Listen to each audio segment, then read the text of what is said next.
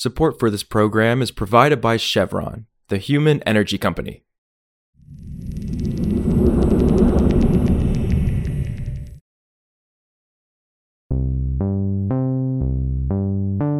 This is Politico Energy. I'm Josh Siegel.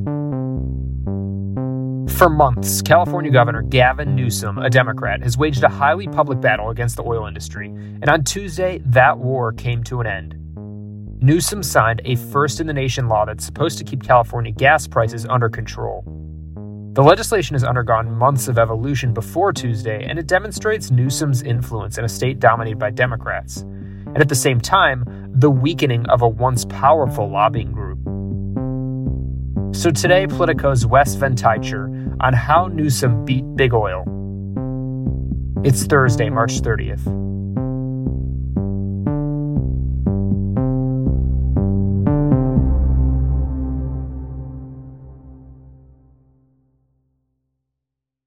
This bill would require oil companies to submit a lot of data on their prices, and it would require all the other participants in the oil market to also submit a ton of data to the State Energy Commission.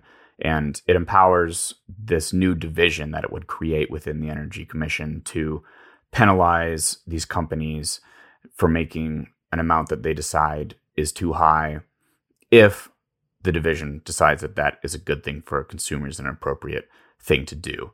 This is the result of a lot of back and forth between Newsom and the legislature that began back in the fall when gas prices were super high everywhere, but even higher in California. The governor said he was going to do something about it and set down this path that led us here. Got it. And this law comes after Newsom has waged a highly public battle against the oil industry for several months now. So what was the evolution of this bill then? Back in the fall, he started calling for a windfall profits tax on oil companies, which is more common than what we're talking about here in the world. And he, from the beginning, was accusing oil companies and from the beginning was using big oil, targeting big oil, saying that they're gouging consumers. He's saying they're ripping you off.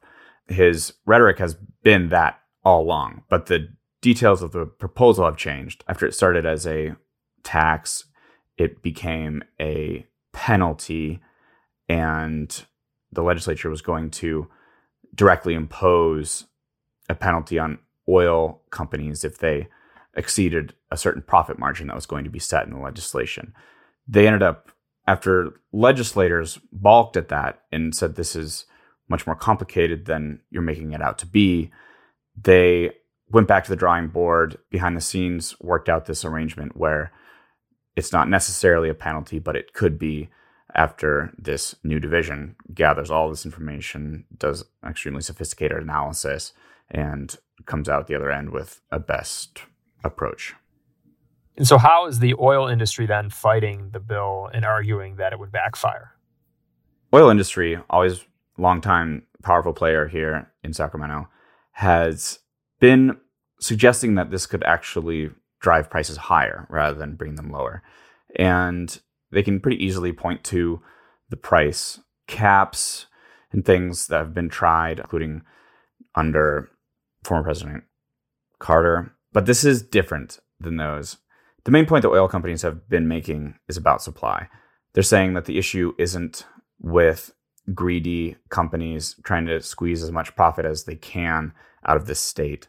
They're saying California has much more limited supply than other parts of the country and the world due to its geography. There aren't as many pipelines coming in here, and due to the state's trajectory toward a green energy future for a long time, which has not encouraged new investment on a large scale by oil companies. So they're saying that what we need to do is address supply. You're not addressing supply. If we have less supply, prices are going to keep going up. And so zooming out, how does this law change the political landscape in California? Well, it kind of reveals a changed landscape here. The oil industry, even though we're talking California, even though it's been clear that California is trying to pursue clean energy, clean air for a long time, the oil industry has still exercised a lot of influence here. And there is a considerable amount of production and refining that happens in California. But this kind of shows that they are not as powerful as they once were. And the governor essentially rammed this through. I mean, it was introduced and then it sat for months. And then there was this week of whirlwind action where the governor was going and talking to legislators, which he doesn't normally do. And he was sending advisors over there, trying very hard to find out what they wanted and to find a deal that worked here, and then struck one. And then the whole thing happened in 8 days. And the oil industry admits this, that they've been in the crosshairs for a number of years. They will continue to say that that is going to make things more difficult for Californians. But politically, it's clearly exercised less influence than they did. Some Democratic lawmakers are even saying, yes, we do want to get rid of oil. That was said in some of these hearings on this bill. So when the oil industry says you guys are sending market signals that are going to discourage investment, lawmakers have, in public settings, said, yes, that's what we want. Also, on Wednesday, the Senate voted 53-43 to repeal a contentious Biden administration water rule, with 4 Democrats joining Republicans in voting to overturn the regulation. The resolution disapproved of EPA's Waters of the U.S. rule, which cements a broad scope to Clean Water Act protections. Although President Joe Biden is expected to veto the measure, which passed the House earlier this month, the vote's a major boon for Republicans who cast the water rule as a vast federal overreach. The issue could soon be moot anyway, since the Supreme Court is expected to rule in a case that gets to the heart of the question of which waterways fall under the Clean Water Act. For more news on energy and the environment, subscribe to our free newsletter at politico.com/power-switch and subscribe to Politico Pro to read our morning energy newsletter. Some of the music in today's show was composed by the mysterious Breakmaster Cylinder.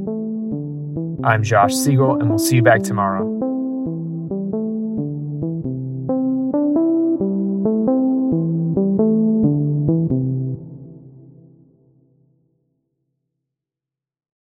Support for this program is provided by Chevron, the human energy company. Chevron is developing renewable diesel made with biofeedstock that can help reduce the life cycle carbon emissions of heavy-duty transport fuels today. Learn more at chevron.com.